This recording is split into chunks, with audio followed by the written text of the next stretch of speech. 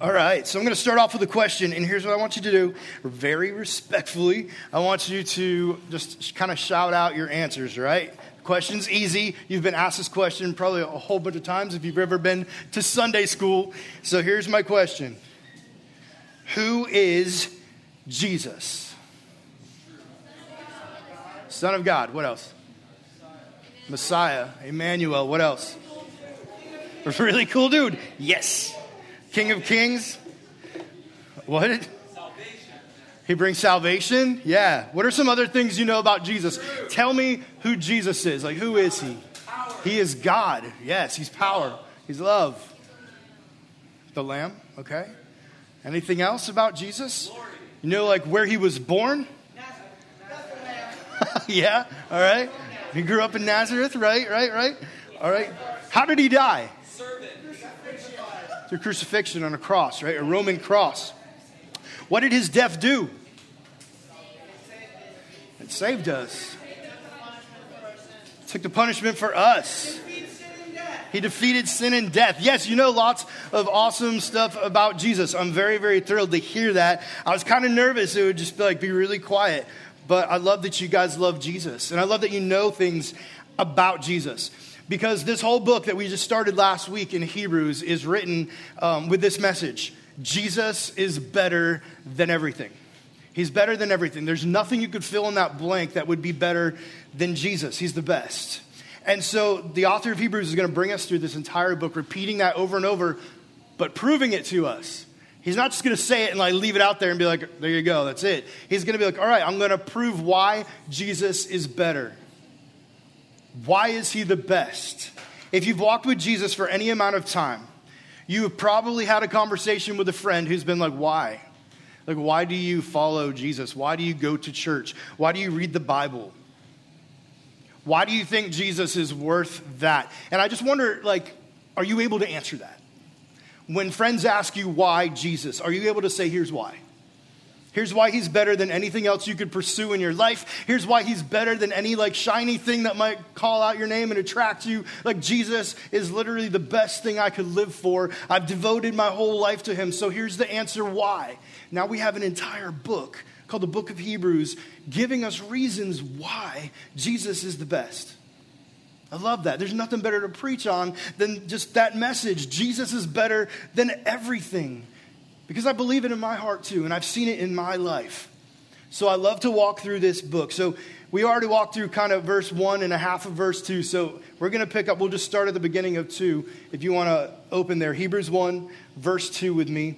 And we're going to read verses just 2 and 3 tonight. It says, but in these last days, he's spoken to us by his Son. We read that last week. We studied that. And here's where we pick up. Whom he appointed heir of all things. And through him also he made the universe.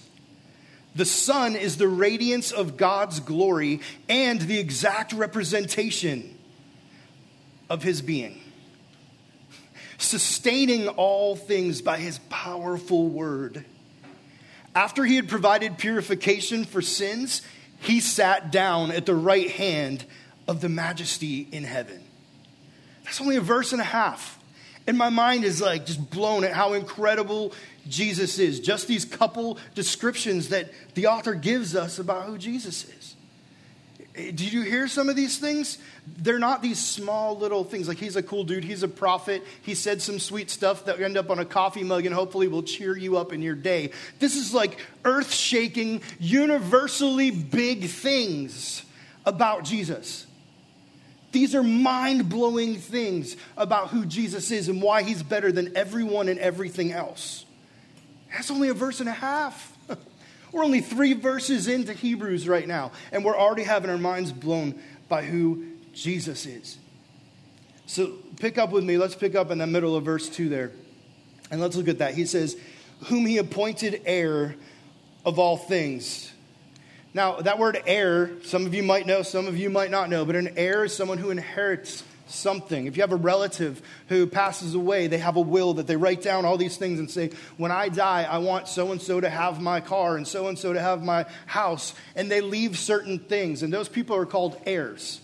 They're inheriting these things. And it says that Jesus is he's going to have inheritance, right? He's an heir And it says, of all things.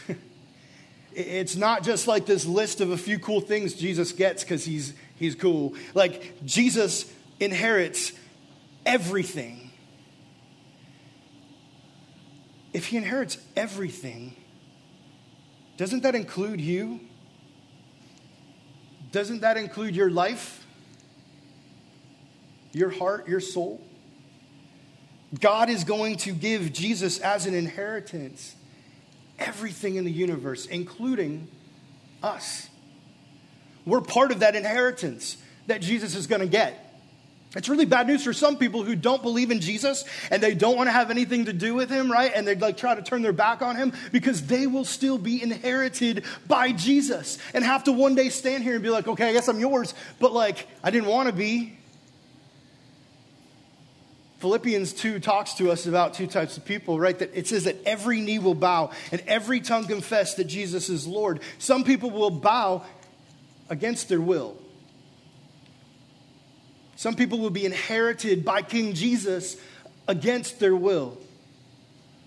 And others of us who follow Christ will happily, with open arms, be like, I'm yours. I've already given you my heart and life.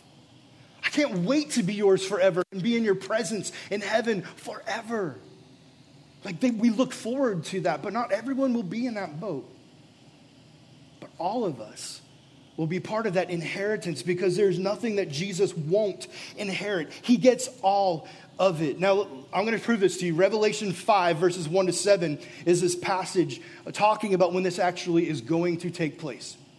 All right, so let me read some to you. It says, then I saw in the right hand of him who sat on the throne a scroll with writing on both sides, and it was sealed with 7 seals. Now, in Roman law, a will would be sealed with 7 seals. So we know this was a will. The scroll was literally a will listing inheritance on it that was being opened up. And as these seals are being broken, look what happens.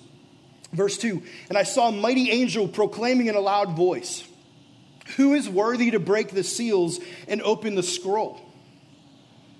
But no one in heaven or on earth or under the earth could open the scroll or even look inside it. I wept and wept because no one was found who was worthy to open the scroll or look inside. Then one of the elders said to me, don't weep. See, the Lion of the tribe of Judah, the Root of David, has triumphed. He is able to open the scroll and its 7 seals. Then I saw a lamb looking as if it had been slain, standing at the center of the throne, encircled by 4 living creatures and the elders. The lamb had 7 horns and 7 eyes, which are the 7 spirits of God sent out into all the earth. He went and took the scroll from the right hand of him who sat on the throne. This is Jesus that's being described here in the last days that are still to come, that we're still waiting on. This will, this scroll, is sitting here in the hands of God, and Jesus is the only one who's worthy to go and take it and open it up. Revelation 6 is all of a sudden this tribulation begins, and one by one these seals start to get broken open. Each one is closer and closer to Jesus inheriting all things that exist. And then we get to Revelation 11:15 and hear what happens.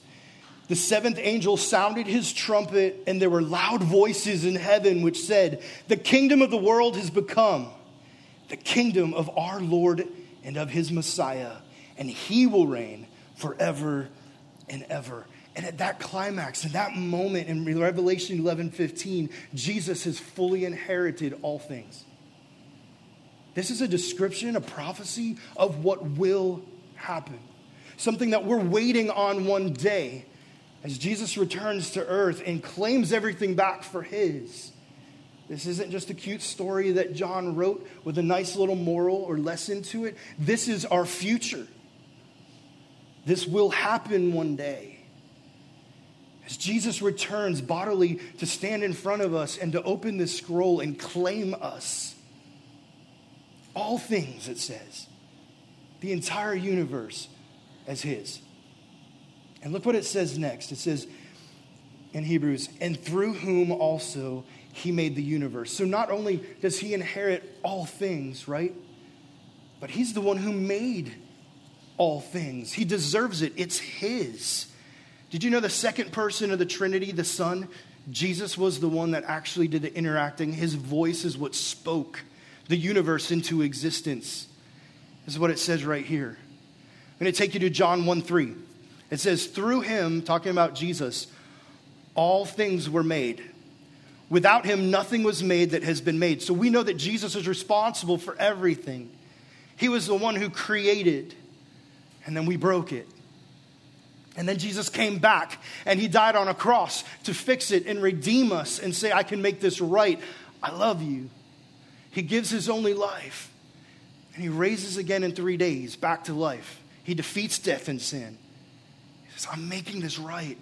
I'm claiming you for my own. And then in Revelation, we see he does. He inherits us all back through his death and resurrection. He breaks those seals open of his creation that he's responsible for, the entire universe that he's made. Jesus has the power to create with a word everything that's ever existed. His mere word does that. I love that because when we talk about the universe, it's so mind-blowing, right? It's so powerful and so huge. So you think like if the universe is that powerful, how powerful must Jesus be? More so, right? Because like he made this powerful thing, he must be more powerful than it to bring it into existence. Jesus' power is mind-blowing. There were some scientists, they are not Christians, they are secular scientists that have famously said things over the years and are known for their accomplishments. This first guy, his name's A.K. Morrison, all right? A.K. Morrison was a scientist, and here's what he said. He said that it would take billions and billions of minute interrelated circumstances happening simultaneously, which means at exactly the same moment for things to be in existence. And he does the math, and he's thinking through the math and the probability of it, and he says it's outright impossible that all of that could happen in the exact same moment. For life to continue to exist now, it's mathematically impossible, but yet it is. Here we are. There's another guy, his name was Sir John Eccles, and he was a Nobel laureate. He won this really big popular science award, right, in neurophysiology. This guy says that the odds of the right combination of circumstances so that intelligent life could actually evolve on Earth is absolutely absurd. He said you would have to be insane to believe it. But he says, nevertheless, it happened. It will never happen ever again on any other planet and any other solar system in the universe. Statistically, for it to even happen once is insane, but to happen twice is impossible. And yet here we are. These aren't Christians. These aren't guys who were proponents for God or have any sort of theology other than science.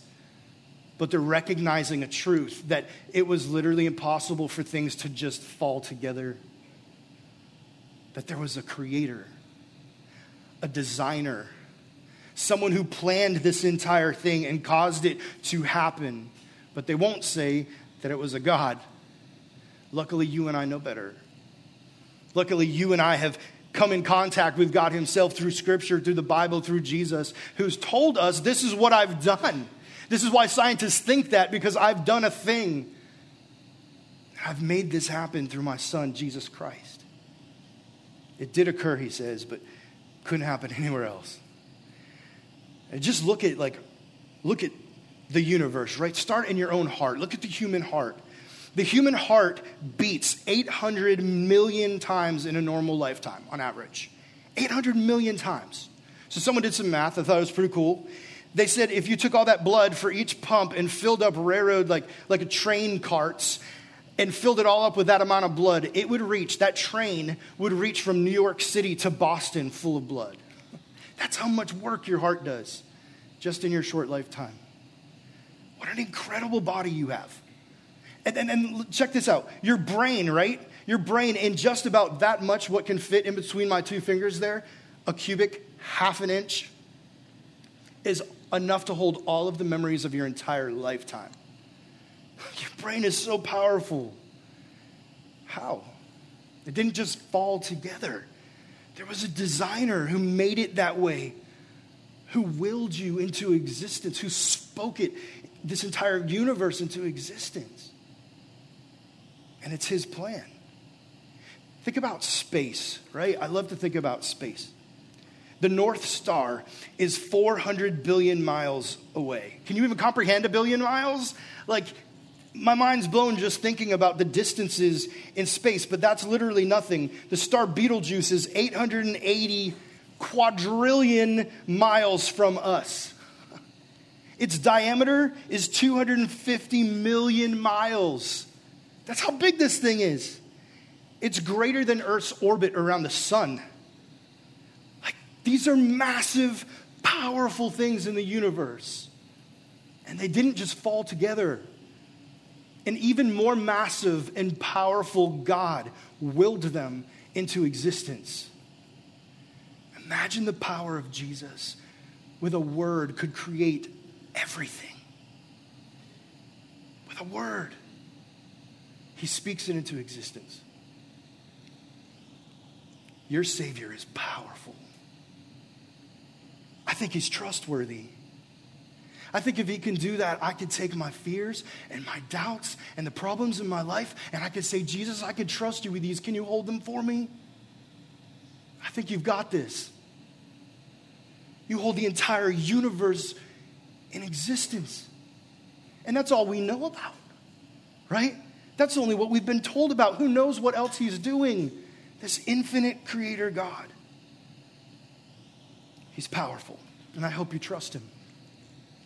Verse 3 says in Hebrews, the sun is the radiance of God's glory. And it's not talking about the sun in the sky. It's the sun, second person of the Trinity, Jesus. He is the radiance of God's glory. Not only will he inherit all things, not only has he created all things, but he is the radiance of God's glory. And that word radiance means to send out light. And Jesus literally is the way we know God. He is the light of God. God sent his light into the world so that we would know him. So we can look at Jesus and look at the face of God himself. So we can have this personal, intimate relationship with him. He's radiating the presence of God. John 1:18 says this, no one has ever seen God but the one and only Son, who is himself God and is in closest relationship with the Father. He's made him known. We know God because of Jesus. Because when we look at his face, we see God's glory. Because when we see Jesus, we're actually looking at God himself. He's not just some really good prophet, some really powerful being. He's not some angel or some created thing. He was not ever created. He's always existed as God, the second person of the Trinity of God. He's his radiance, his light, and his face. Then it says this next. He is the exact representation of his being. Some people might even think, and maybe you have at some point, thought of Jesus like this. Like, there's God the Father, and he's super smart, has this big gray beard, and he like kind of controls everything. He's kind of who we call God. And then there's the Holy Spirit, and he shows up to make us really happy and jump around and sing good music. And like, Holy Spirit does cool stuff and miracles, and he's awesome, but he's kind of like, he does God's bidding. And then there's Jesus, who like came down, and he's like the cool one that like walked with us and like talk with us and can relate to us. But sometimes we don't necessarily see them as equal. And what this is telling us is all three are equal. He is the exact representation of his being. It doesn't just look like God. Literally, his essence. That word being means his essence, who he is. He is God exactly. That word exact representation comes from the original words there. It means like a stamp. And they would take a stamp and stick it into wax on a letter. And that wax would kind of take the form of whatever's on the bottom of the stamp as you press it in there. And you would see the exact image that you saw on that stamp. It was formed by the exact thing. What this is saying is there's no difference. He's not lesser. He is God. Colossians 1:15 says, the Son is the image of the invisible God, the firstborn over all creation. We would go eternity wondering, what does God look like? except there's Jesus, who's come to us. He's taken human form. He stepped into flesh to walk among us and live among us. And when we look at Jesus, we see the face of God. Not some lesser version, but the exact imprint, the representation of who God is. Like, it's his very image. That word image comes from the word icon, which means a precise copy. Literally, it's talking about the essence of the thing, not just like his face looks like God, but like his entire being is God.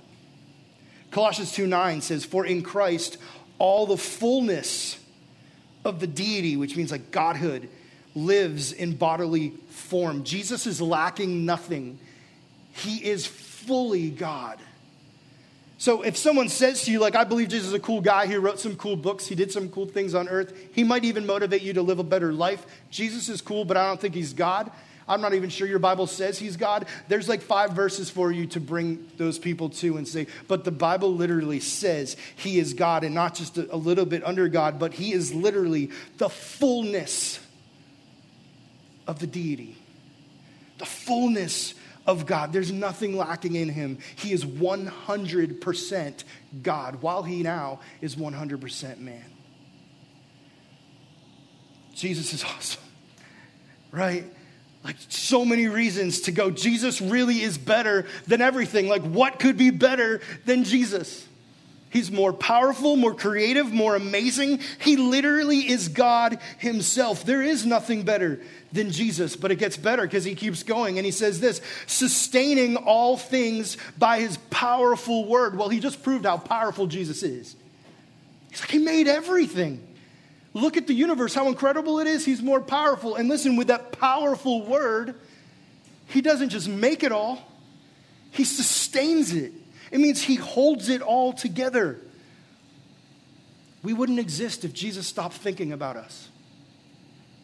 If he stopped willing us to be here, we would just not be here.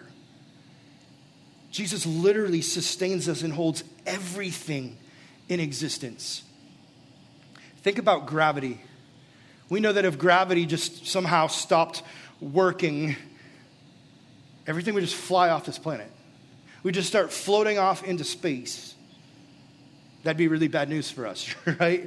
We'd be drowned first, probably by the oceans that would just pour over and drown us and suffocate us to death. Gravity is pretty important, so if it just stopped one day, things would go crazy. We would die.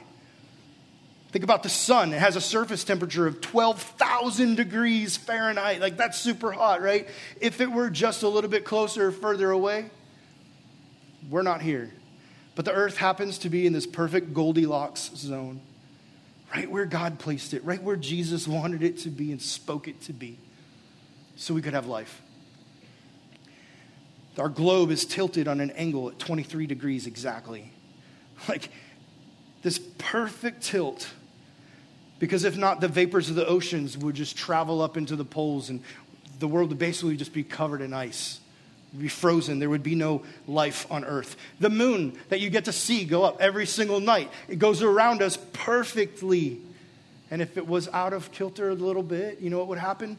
All of the ocean's tides would basically tsunami over all of the land on earth twice a day, just wiping out all life on our planet. All of these little tiny details. All of these things that just fell into place according to scientists. We know that Jesus is literally sustaining every single one of those details. Billions and billions, countless numbers of details so that we could be alive. So that our universe could go forward. It's unbelievable the type of power that takes. And yet we know that Jesus has it.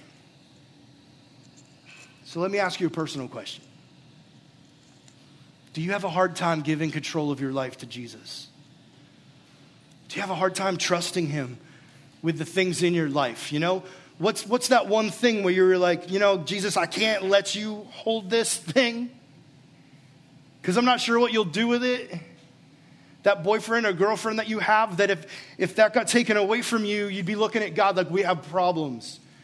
Like you and me, we're not good right now because how could you do that? How could you take that away from me? And we won't even trust that relationship into the hands of God because we're like, I'm scared of what you'll do. Instead of looking at God and going, you know so much better than me. You're so much stronger to hold this thing exactly where you want it to be. Everything in my life, my relationships, my health, my family, my future, everything, Jesus, I can take it all and I can hand it to you because you can control this entire universe. You hold it together. At every millisecond that passes, you are actively holding it into existence. I can trust you with everything in my life. You know why? Because he's already doing it. He's already in control of it. You think he doesn't think about you all day long? All night long when you close your eyes and lay your head on your pillow, Jesus is aware of you. He's thinking about you. He's with you. You never escape his sight. Then why do we have such a hard time trusting him with our lives? We know he loves us. He went to a cross and gave his own life because of his love for you. He's worthy of your trust. He's worthy of you looking up and going, Jesus, take it all. I want to put it in your hands and just trust you with it. And that's exactly what this author says he does. Look at this, the last part we're going to read tonight. He says, after he had provided purification for sins. All right, stop there for a second. Jesus loves us so much that he went to a cross to give his life for you. The purification for sins that it's talking about here is the sacrifice that Jesus made. Why? Because Romans 6:23 tells us the wages of sin is death. Without Jesus, I hate to tell you tonight, but there is no other option for you but eternal death. There's no hope for you after this life. Because God has made one way. Jesus is the way, the truth, and the life. And it's yours. That's the good news. He loves you enough to say, here I am. Here's my only son. And he's made purification for that sin that you're guilty of and that I'm guilty of. He's that sacrifice that pays what you and I can't do. We're not good enough. We're not strong enough. We're definitely, as we see here, not powerful enough to pay for sin. We don't have what it takes. But Jesus says, I do, and I will, and I love you, and he's done it. Do you believe that tonight? And listen, I'm talking to people who maybe you've never accepted Jesus. You never prayed and said, God, I want you to take my heart and forgive me of my sin. Maybe that's you tonight. But maybe I'm also talking to a group of people here tonight who've done that. And yet you're still living like he hasn't done this thing. You're not trusting him with your whole life. You prayed a prayer, but you haven't taken your life and said, I want you to have all of me. Put it in your hands. Hold it. Be in charge of it. You're still reserving all this stuff back and living like in a safe little way for yourself where you feel comfortable instead of just going, Jesus, it's all yours. I'm letting it free. I'm giving it to you. I want to see you do unbelievable things in my life I can't do on my own. Let's do this. Maybe you, person here tonight that's already a believer, already a Christian, already prayed that prayer. You're living that way. You're not handing it over. You're reserving it back. You're scared. And maybe tonight you need to say, take it all. Take the whole thing. I want you to put it in your hands and be in charge of my life. Live like he's actually purified you, changed you, and transformed you. The verse 2 ends with this. It says, he sat down at the right hand of the majesty in heaven. That purification, the sacrifice that Jesus made. See, the priests in the Old Testament, they had to keep doing them. They didn't even have chairs like in that area where they worked because they were never going to sit in them. Their work was never done. People kept sinning, and as people kept sinning, they had to keep doing this sacrifice that wasn't permanent, it was temporary. And so their job was never done. They could never sit. But it says here clearly that Jesus sits down because his one sacrifice was big enough and strong enough and powerful enough to pay for every sin. Once and for all done, Jesus is that much better. Better than even the sacrificial system. Jesus is the ultimate sacrifice. He's better than everything. And so when you do take your heart and you hand it up to Jesus and say, will you take this? He does. And it's once for all. It's powerful enough to wash the entire thing as white as snow, to take all the broken pieces and put them back together better than new, and to bring you to a life you've never even thought you could have. And the first step is going before Jesus, confessing your sin, and saying, I'm trusting you with the whole thing. I want to be yours. Will you bow your heads and close your eyes with me?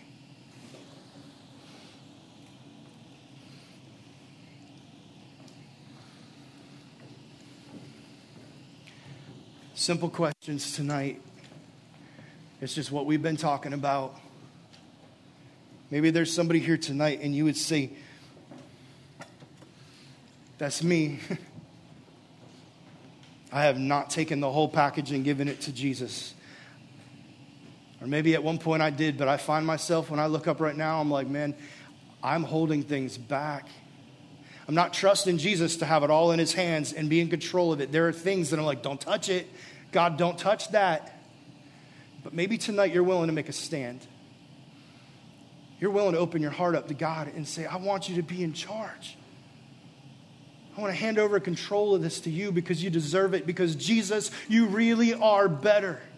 There's nothing better. If that's you tonight, like I believe in Jesus, but I need to hand some stuff back over to him tonight. I want him to be fully in charge of my life. Would you just have the courage right now to raise your hand and say, that's me. Pray for me because I want to do that. I want him to have all control in my life. I'm ready to live that way. Slip your hand up so I can see it. Yes. Anyone else, would you join these people with their hands up and say, that's me? That is awesome. If you have your hand up right now, I'm going to pray for you in just a second. We're going to ask God to do that in your heart. You can put your hands down for 1 second, but let me ask one more question before I close. Maybe you've never surrendered your heart and said, Jesus, will you forgive my sin? Thank you for dying on that cross for me. Thank you for being the perfect sacrifice. Maybe tonight you need to pray that and you need to say, Jesus, I want to be forgiven. I want to belong to you. I want to be saved. If that's you tonight, would you slip your hand up and just say, Rob, would you pray for me? That's me. I want to know my sins are forgiven. I want to know that one day when I stand in heaven that Jesus says, hey, why should I let you in? I could say, because you've saved me. Because you've done the work. Would you just slip your hand up and say, that's me, Rob? Would you pray for me tonight? I want to know Jesus is my Savior. Father, we love you so much. And I thank you for passages like this, God, books like this in Hebrews that tell us how incredible you really are. It's like you pull back the curtain for a second and we get to glimpse how unbelievably awesome you are, God. Don't ever let our hearts grow bored or tired or used to you. Would you every day awaken us to your power and your love and your mercy? For those who raise their hands, God, they're asking for that. They're saying, we want to encounter you in a fresh way. God, tonight, these people are saying they want their hearts to belong to you. Would you do the work in them? Would you bless them? Father, cause them to leave this place different, starting now, this moment, in this second, that your Holy Spirit would fill them.